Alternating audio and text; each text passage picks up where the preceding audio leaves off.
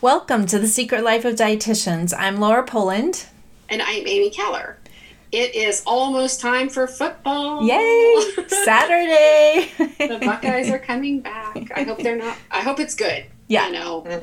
Kind of nervous. Should be a good year. But we thought it would be a good time to talk more about sports and nutrition. And we were so excited to have Dawn Holmes, certified dietitian in sports, join us back in June.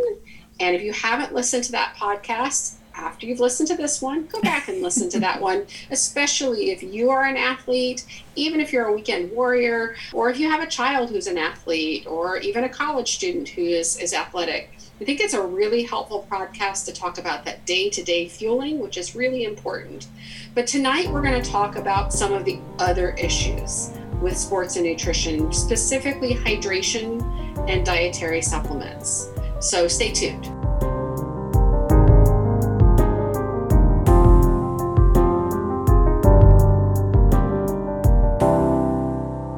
All right, so I'm excited to get to talking to Dawn a little bit more about dietary supplements, especially. I know I don't see a lot of athletes, but I still see a lot of people that struggle with supplements. And so this is a good topic. And before I get too far into that, though, I did want to kind of remind everyone, our last podcast, we talked about sensational headlines and kind of how to understand those headlines, what's in the news. We kind of did a revisit into what we've always talked about here and there on this podcast is evidence-based research, what you're really looking for if there's studies, and that there should be studies backing up what's in the news. And what you see in the news is a lot of times just sensational headlines to grab your attention and make you want to click on that headline. So enjoy that episode after you listen to this one if you missed it. Amy, I will let you introduce Dawn then. Again, so if you are joining us working with Dawn the first time, you can also, like I said, go back and listen to her first podcast with us in June. But Dawn Holmes is a registered dietitian and certified specialist in sports dietetics. So these are the experts. She is board certified in sports dietetics. Very, very important. She enjoys helping athletes achieve their best performance through successful fueling strategies. She was a collegiate track and cross-country athlete, and she understands inadequate fueling, finding that balance, and the rewards of that well-implemented plan. She works for the Ohio Health Sports Medicine Program. She's a dietitian for the Ohio Health Runners Clinic, and she has her own nutrition practice, Real Life Fuel, LLC. You can find that at reallifefuel.com. Welcome back, Dawn. So excited. Yay. Thank you. It's nice to be back. It really was one of my favorite that we have done because you have such good insight. I mean, I have advised athletes, but I'm not really qualified. And I love that you can really, you have this day-to-day experience. And you've seen probably everything, I would guess, by now. Yes, I feel like I've seen quite a bit.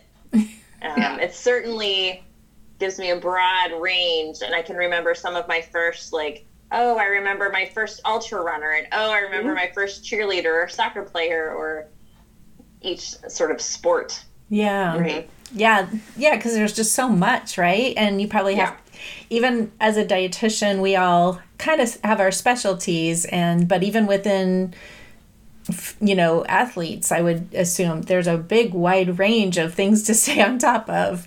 Right. Yes. I felt like we really hit that food fueling the last time really, really well. And what I really loved about what you said was that day-to-day fueling is just as important as, the night before, carb loading, whatever. That day-to-day fueling really is key. Mm-hmm. We didn't really get into hydration, and it's been just kind of ungodly hot here in the last month. How can we apply that food fueling maybe to hydration? What kind of advice do you give? Sure. So I think with hydration, one of the things is just having regular intervals to drink. So with the food, we talked about as an athlete eating every 3 to 4 hours. So with hydration, we want to do, when you're eating, let's make sure that we have something to drink with it for for the adult population, generally about half your body weight would be the number of ounces to shoot for in fluids. It does not have to be just water. You can have, a cup or two of coffee. If you're doing 6 to 8 cups, that's going to be sort of a negative hydration impact because of the extra caffeine. You could do juice, milk. I really like to encourage milk because it has that calcium, protein, and carbs there.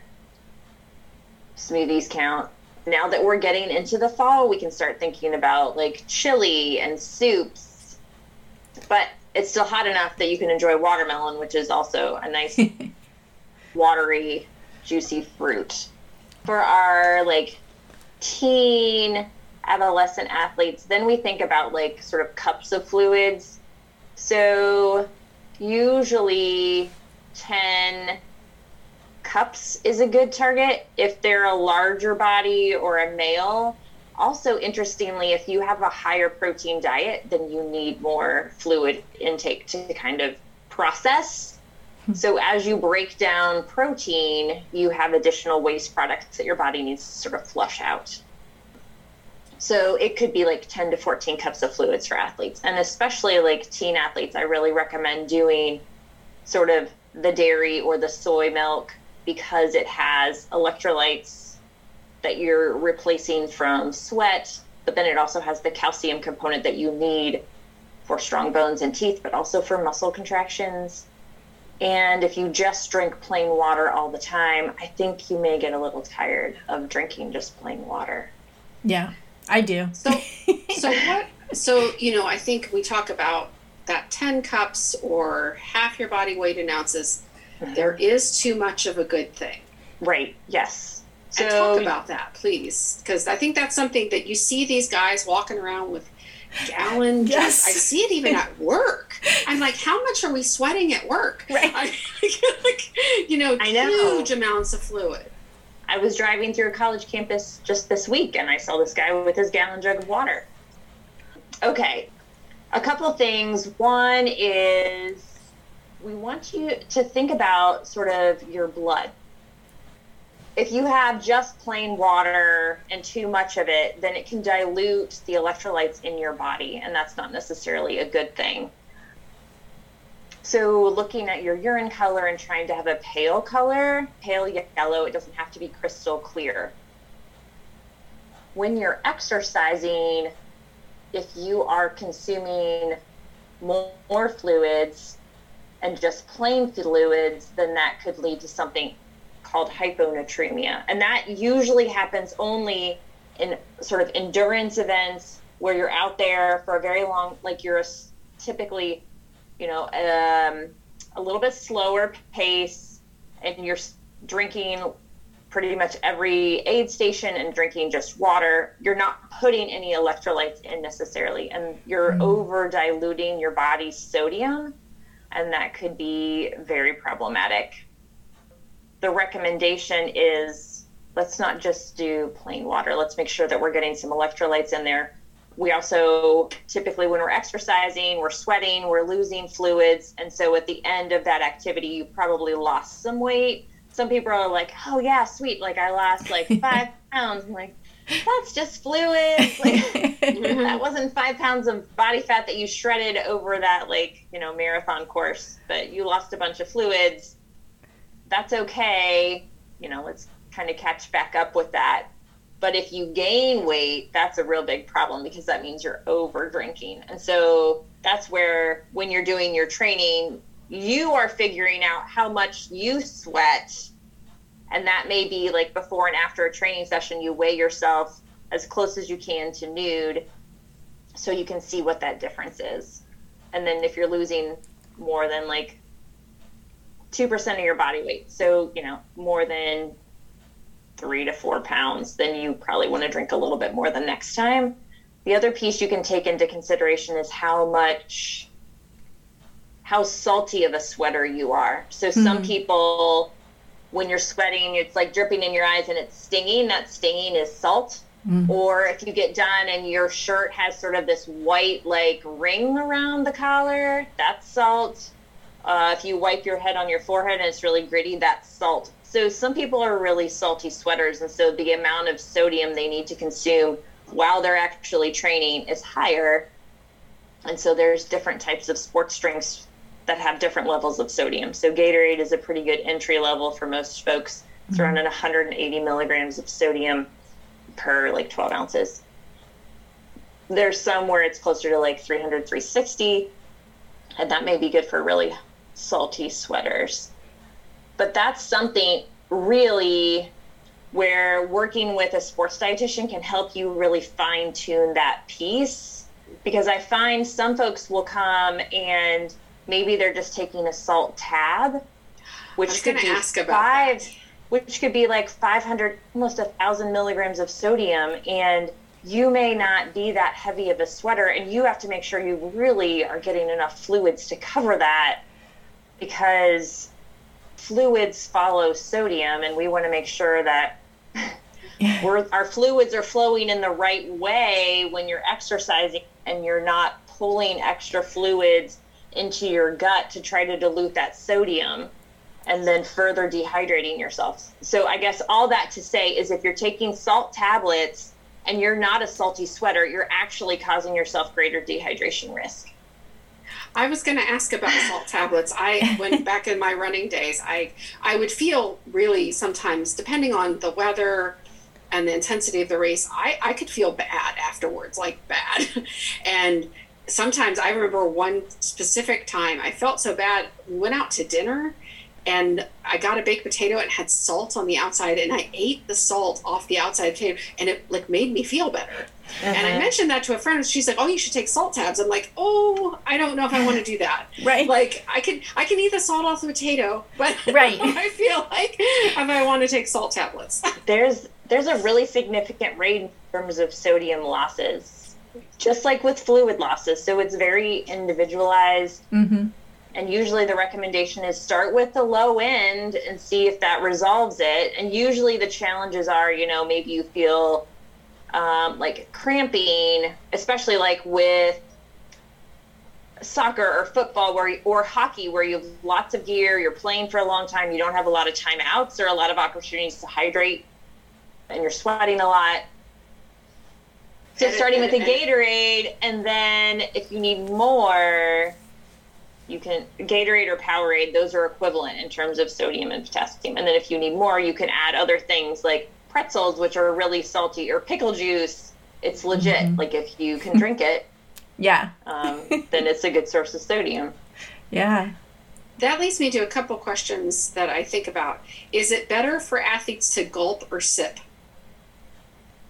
fluids? Yeah, that's a great question. So I think it kind of comes down to what you have practiced with.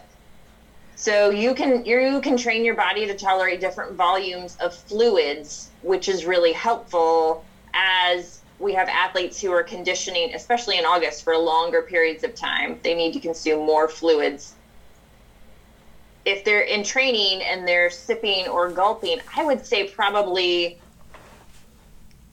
I don't know necessarily if there's one that's better than the other. I think that trying to get the fluid in, if you're doing lots of air inhalation with the fluids, I think you could run into sort of some like gas or burping that would be uncomfortable.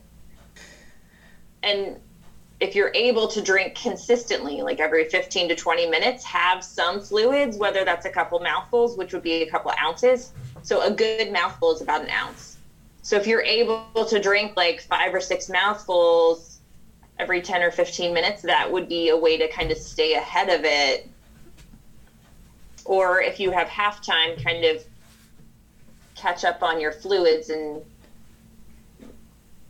make sure you go to the bathroom before you go out on the field then too. Right. Yeah. So I think the other thing I think about with fluids, and this kind of leads us into our next topic, which is more talking about the supplements as well. Do you have a lot of experience with athletes in particular with energy drinks? And how do you handle that with your clients? So yes, and you can ask our athletic trainers at the high schools. They see it so much. And think we talked about this last time, where athletes will come in at the end of the day ready for practice and they're dizzy and lightheaded, and they'll ask them what they've had to eat that day, and maybe they've eaten just really lightly, or maybe they've had a couple energy drinks. So with energy drinks, you are getting sugar and you're getting stimulants. So you're getting caffeine, but you're getting probably 2 or 3 other forms of caffeine from other plants or other supplements that are in that drink. So the amount of caffeine is more often than a cup of coffee. I don't have sort of those specifics right in front of me, but I have some infographics that I can pass along. Okay, that'd be great. But the amount of caffeine, I think, sometimes can be almost 400 milligrams. Some of them are pretty high. I know we've talked and about it depending on on here. how many of those drinks they have a day. So I've found a lot of athletes are doing those for breakfast or doing them before practice because they need that pick-me-up. So the concern is you're not giving your body really any food fuel. You're just giving it more of a stimulant. And by giving it these sort of layers of caffeine, it can lead to sort of a dehydration risk and some cramping because you have all the stimulant, and it can elevate your heart rate. And if you're exercising in a really hot environment, our athletic trainers are seeing a lot of issues with dehydration in athletes using these products. Also, at the collegiate level, the NCAA, if you consume a certain amount of caffeine, so if you're brewing multiple energy drinks or multiple coffees, you can actually test positive for caffeine, which in high doses is a banned substance. So that's a big concern. Also, the American Academy of Pediatrics does not recommend it for youth under the age of 18. And our athletic physicians, except for the marketing teams at those products, it's not an advisable substance or beverage. Unfortunately. It's easy and convenient to give you energy, but what your body really needs is food and like water or milk.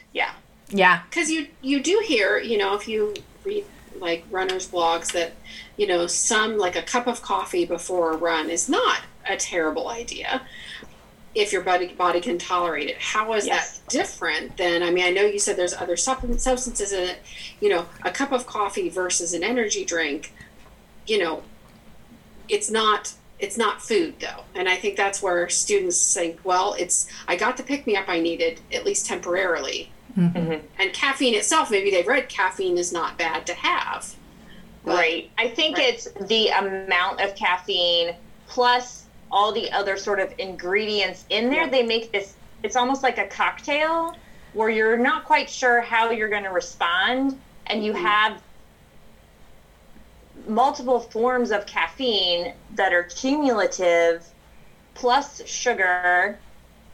So you have these different ways that you're getting energy, but it's not necessarily a way that's best for your body or even that your body really will tolerate well. Yeah, we talked about that. There are athletes who tested positive for banned substances, and I don't know whether it was that caffeine or other ingredients in the energy drinks. Celsius is one of the most popular right now. And so if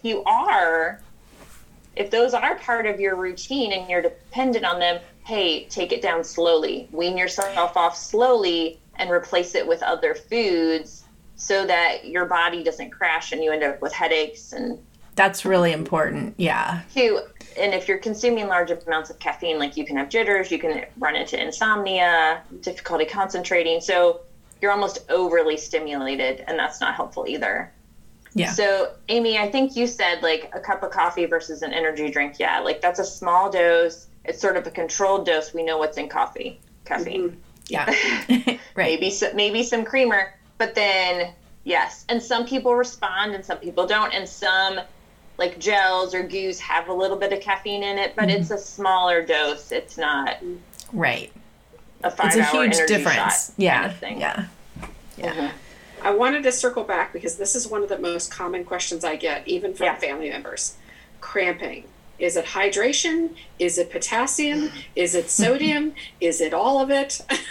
What is it? Because I think I have clients that say, well, I'm getting cramps. I just need to eat more bananas. So I know we've seen, like, I remember one football game, I think it was a Super Bowl halftime, they had like a tray of bananas, but they were kind of beat up bananas. But on it, so typically it's sodium. When we sweat, when we sweat, the electrolyte we lose the most is sodium by a significant amount, probably about 4 times versus potassium. So we need to find a beverage that has sodium in it, and we need to make sure that we're hydrating consistently. These are muscle cramps, not side cramps. Yeah. Side cramps are different. And that's where, like, maybe you're taking in excess air type of thing, or ate too close, or you're not conditioned well. But cramping, muscle cramping, sodium is the challenge. Now, there are some beverages out there where they're a high potassium beverage, and they're marketed to as a sports drink. And I know so typically if it's a coconut-based product, where it's a coconut water, they are very high in potassium. And I had a cross-country athlete who was going to be competing at nationals, and she met with me. We had worked together before, but she met with me just to kind of fine-tune her plan for nationals. And she was like, I just feel a little off physically. So we kind of talked through her day, and she was drinking a lot of these like coconut water type drinks. And I was like, you know what? I think that sodium and potassium are sort of opposites, which is why when you have high blood pressure, we're like, hey, make sure you eat lots of fruits and veggies because they're a good source of potassium and they'll help you excrete that extra sodium in what you're eating. So if we're an athlete and we're consuming lots of potassium, it's causing us to excrete extra sodium, and our electrolytes are just kind of off. And especially during exercise, we don't want to lose more sodium. So I was like, hey, I think that you would be better off if you did water, or maybe you replaced it with a sports drink like a Gatorade or a Powerade or a Scratch, where they're more aligned with the actual electrolytes in sweat loss. And she said she felt much better. Yay. I think that's a question I get frequently, is people assume that it's a banana issue, or and I say I think it's really probably an overall hydration issue and likely sodium. So thank you for busting that myth, because that's something that I see. And that leads us right into the dietary supplements, because are people taking supplemental potassium? Are they taking supplemental sodium? And I'm so glad you mentioned salt tabs. And I don't know if I'm sure a lot of people saw it this week. There was a congressman who his wife died after taking a dietary supplement for weight loss. It had an herb in it called white mulberry leaf. And I think her death was several months ago, but I think they have just sort of figured out what it was that killed her. And they believe it was a dietary supplement. And I put on my Facebook page, I understand everybody wants to take supplements, but these things can literally kill you. It is something that I know, especially with sports, this is an industry and not necessarily the best billions. Right. Yeah. Right. Where this is an industry that is preying upon athletes in some ways, many ways. Yeah. So sad. Because everybody, we have all these industries, the diet industry, you want to look beautiful, and then the athlete, like, how do you get better? Right. How can you look better, perform better? So supplements, so supplements, wow, like huge can of worms, because this is the area of sports nutrition that is daunting for me as a sports dietitian with an expertise in this area who's been practicing for over 15 years, because it's constantly changing. And the industry, supplements are not a medication. They are released to the market, and they don't have to have any kind of evaluation of whether or not they're effective or safe. they can just say, hey, we have some really good stuff for you, and if you take it, it works. But they don't have to prove it. You, as the consumer, are sort of the guinea pig, and if there's any negative consequences, then you can report it to the FDA, and then they can go after the company and have them take it down. Yeah, that's a good point. People need to be aware that they can do that if they're having adverse... Right, you can do that, but if you're taking a bunch of stuff, you probably don't know which... Right, true. So one of the things that Amy just mentioned is a weight loss supplement. So when looking at supplements, there's sort of four things to consider. The first thing is it safe? And is it safe to take? Is it safe for your body? Are you going to be okay by taking it? Is it effective? Like, does it do what it says it's supposed to do? Is it legal? And especially important for athletes who are getting drug tested. And every sort of organization, so NCAA, the International Olympic Committee, NBA, MLB, they all have their own things that they're looking for. So it's not necessarily across the board, but in some situations, big picture, yes. And then, is it financially worth it?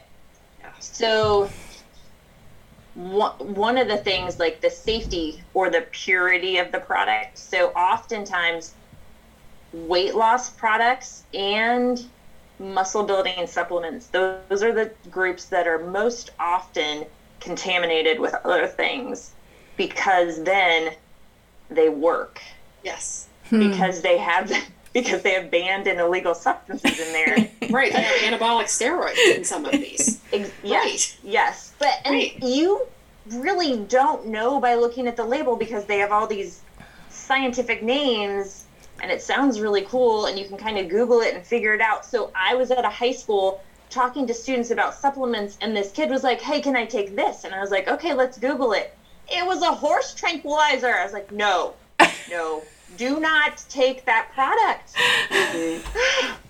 And there's a lot of products that are made overseas, proprietary blends. Oh, yeah, thank you so much. So proprietary blends are like grandma's secret cookie recipe. Right. You don't know what's in it, but you know they're delicious. Proprietary blends are a red flag. So there's sort of like these good, these bad, these ugly when looking at supplements. I have this great handout, and I'll give it to Amy and Laura to get it for you. So when you're looking at supplements, you want to, some red flags are if they have a proprietary blend, which means you don't really know what's in it, and so you shouldn't take it. And products that are notorious for proprietary blends are pre-workout supplements. And pre-workout supplements really are primarily just caffeine stimulants so that you feel kind of pumped up and you kind of have that like pulsing. But really what your body needs is carbs before workout. Maybe a little protein so you don't get, and some fluids. When I'm working with athletes and clients who are coming in, I'm like, hey, bring your supplements in and we'll look at them and we'll kind of evaluate them together. And this is the process that we go through. So we look at the label and we look for that proprietary blend. That's sort of the first thing that we look at. And if they have one, it's sort of like, okay, let's put this one to the side. Usually we want just like a protein powder, maybe creatine, and nothing, like maybe some branched chain amino acids, but we don't want a whole multivitamin type supplement, because the more things we combine, the more risk we have of it being contaminated or having other things in it. So one of the places we go to know whether or not it's clean, there's a couple of places that test products, because we know the manufacturers don't. So NSF Sport is one of those sites, and Informed Choice is another one, particularly for athletic supplements. And so what they do is they test to make sure that it doesn't have any banned substances in it, and that what they list on the label is actually in the product. Yes. Interesting. Isn't that crazy? Yeah, but the manufacturers aren't doing this. This is them just independently pulling them off the shelf and checking them and inspecting them? No, I think the manufacturers send it to them because they want to their product prove to be like, look, look, we're clean, Gotcha. we're good.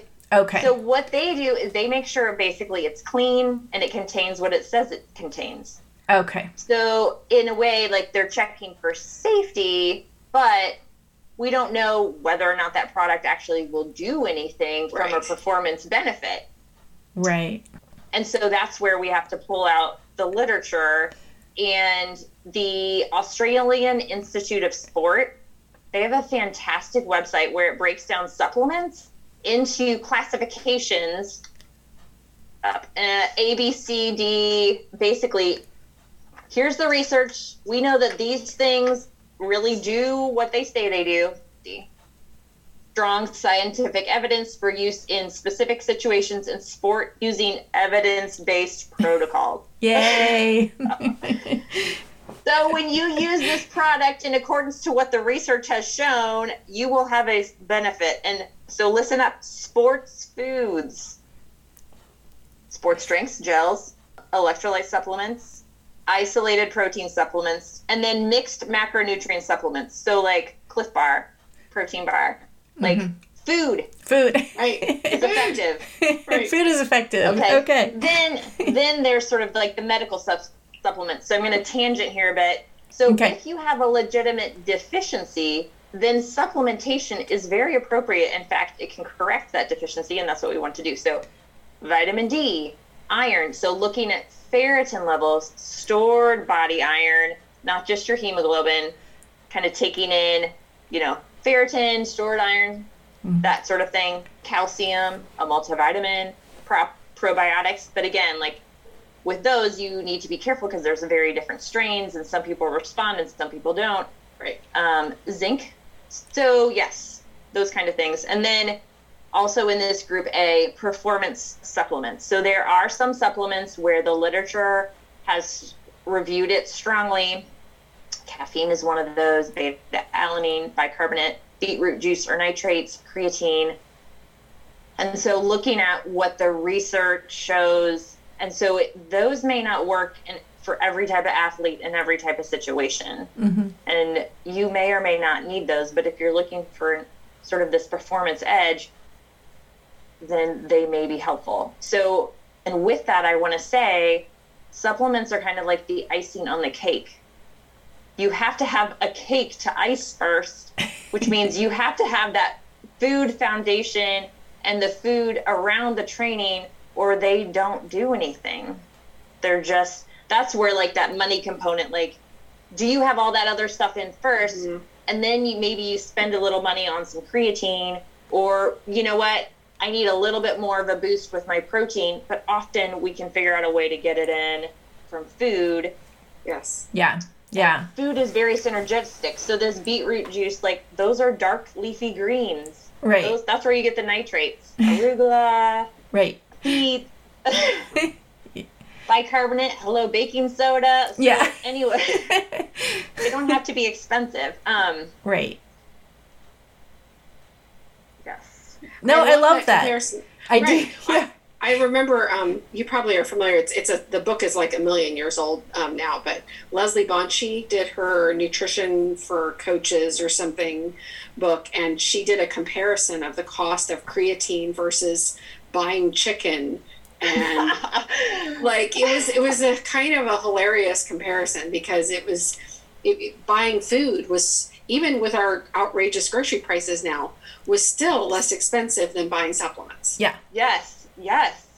Like a multivitamin. So multivitamin like Centrum or One A Day, like those typically are reliable sources for vitamins. Right. And there's lots of different, and gummies often don't contain all the things that a regular tablet will. The reason tablets are big is because they contain all that stuff, especially the calcium piece. Right. One thing I wanted to say is I had an athlete who came to see me who wanted to take creatine. He was a high school athlete, and he's like, I just want to get my parents off my back, and I just want to take creatine. And I said, well, it's really not recommended for high school athletes, even though we know you are all trying. I mean, it's a popular supplement. It's been researched forever. I did my undergrad sort of final paper on it, which was a long time, like over 20 years ago. So And we're seeing lots of other ways that it can be useful and helpful. So of all the supplements, like that one is very well researched, and it can be used in a variety of different ways as long as you're using it appropriately. But again, it's not recommended for those under 18. But anyway, so he was a high school athlete, and when we looked at what he was eating, he just wasn't eating enough calories or spending enough time in the weight room to have any significant muscle development. So sure, you want to put on 20 pounds of muscle, but you gotta eat a lot of food, and right. You have to spend a lot more time lifting and doing a strength program that's a designed strength program. And so we started sort of the end of the school year, and then over the summer, he focused on eating more, and we made a plan for him. Nothing earth-shattering, just I need you to eat more often, and here's some ideas of what those foods could look like, and I need you in the weight room more often. And by the end of the summer, he gained about 10 pounds, which was great for him. Yeah. He put in, I think his work ethic changed significantly. He had gained a lot of strength, and he said, I don't think I need it. That's right, you don't. Right. Nice. Right. Yeah. And I think that's a great way to wrap tonight up. Yeah. Nothing replaces food and the work. No supplement, no energy drink. Nothing replaces it. Right. Yeah, start with the basics first. You've got to have that basic. I love the analogy of the icing on the cake. Right. There has been no cake. Don't put the icing. I think that I will use that now forever. I will too. It's fantastic. I love it too. Nothing, and you said it exactly right. If they're not spending the time in the weight room, I've had tons of people ask me about supplements, and they're not doing enough lifting, or they're not eating enough protein. Well, and that supplement's not going to do anything for you on its own. Yeah. Now I feel like I mostly see more weight management, but I kind of feel like that kind of is the same thing with our weight management clients, right? If you're not eating a balanced diet, you're not eating consistently throughout the day, you don't have fruits and vegetables as part of your diet, why look at these other things? That's what you need to do first. Yeah. They're not magic. It's not magic. And eating more protein doesn't magically build muscle. It doesn't. Yeah. Yes.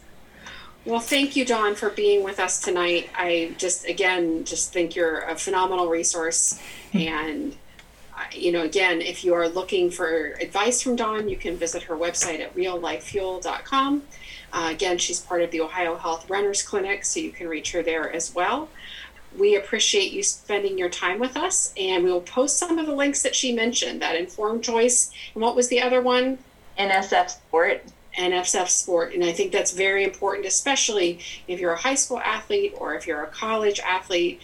I remember seeing this even, Olympic trials over the summer with track and field, people who were testing positive for stuff, and I think they weren't intending to, Right. know. Right. It wasn't intentional doping. Positive. This wasn't intentional doping. This was accidental in many cases. Yes. Yeah. So, well, thank you again for being with us tonight. If you have questions for Dawn, you can reach us at dish@secretliferd.com. You can reach us on Instagram at The Secret Life Dietitians, and we will see you next time wherever you get your podcasts.